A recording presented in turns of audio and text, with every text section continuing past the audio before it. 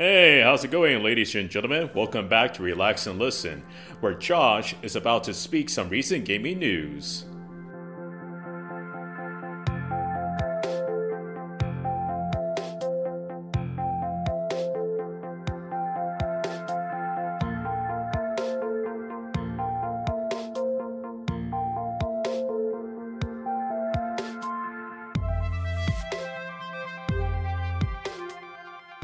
After the meme-inducing trailer, which was Strangers of Paradise Final Fantasy Origins, I figured was a better time than talk about the game instead and shed some light on an otherwise chaotic game about a man who's about to kill someone on a dark Sunday afternoon wearing nothing but a t-shirt. Okay, he has pants too.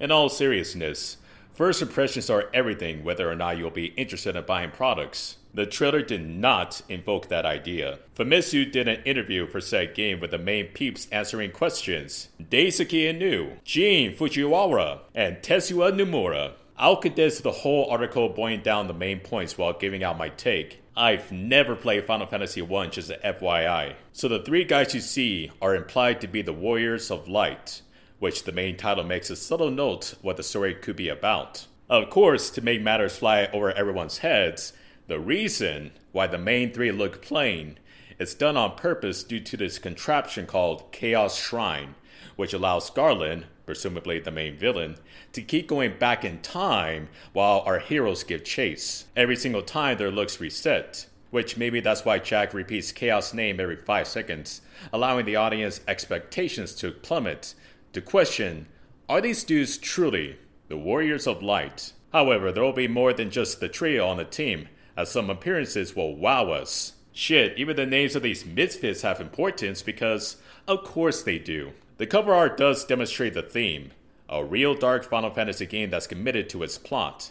How the game came to fruition was Nomura got an idea and gave it to Fujiwara and was like, let's do it. A dungeon crawler-like combat heavy Final Fantasy without it being an official mainline series of said franchise done by Team Ninja, while including a good balance between story and gameplay. Although Origins takes heavy inspiration from Soul's Neo, they also made it accessible for newcomers who potentially could be introduced to Final Fantasy without being too overwhelmed in what it asks the player to accomplish if they're less experienced in hack and slash. Interestingly enough, they were going to have you be by yourself, but it wouldn't be Final Fantasy if it came to that, so they opted for party members. You can equip most of the items you find, bearing that some will be restrictive for who can use what. But there's going to be plentiful drops, so you wouldn't worry about looking like a bum who shopped at a Kmart. Meaning you could customize your party and choose any playstyle to your comfort. You'll be able to use 8 weapon types ranging from a sword or bare fists. Majority of the background music was approved by Inu. Many unexpected surprises will await fans.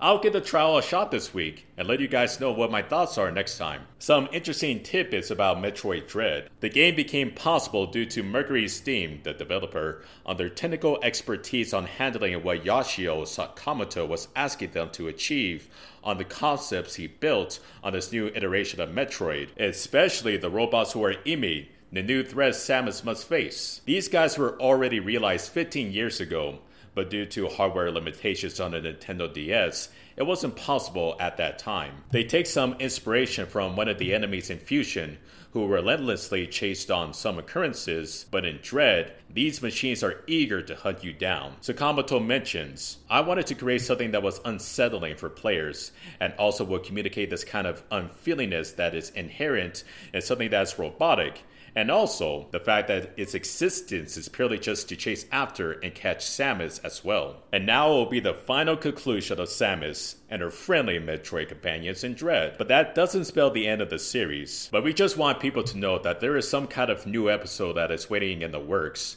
and we want you to look forward with what we do with that next. But there are no specifics now. Alrighty folks, games coming out next week, as currently there's going to be none available for this week.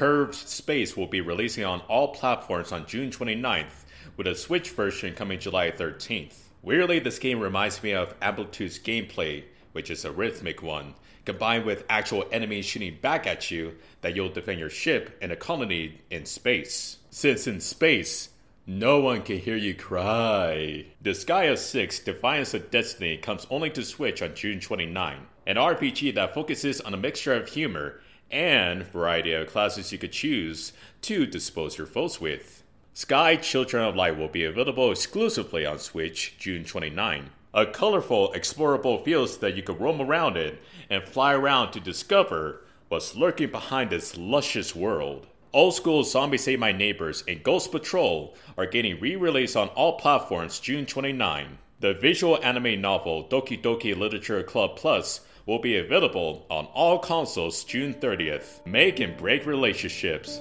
as I like to call these. And that'll be it for this week, ladies and gentlemen. Thank you for tuning in to relax and listen.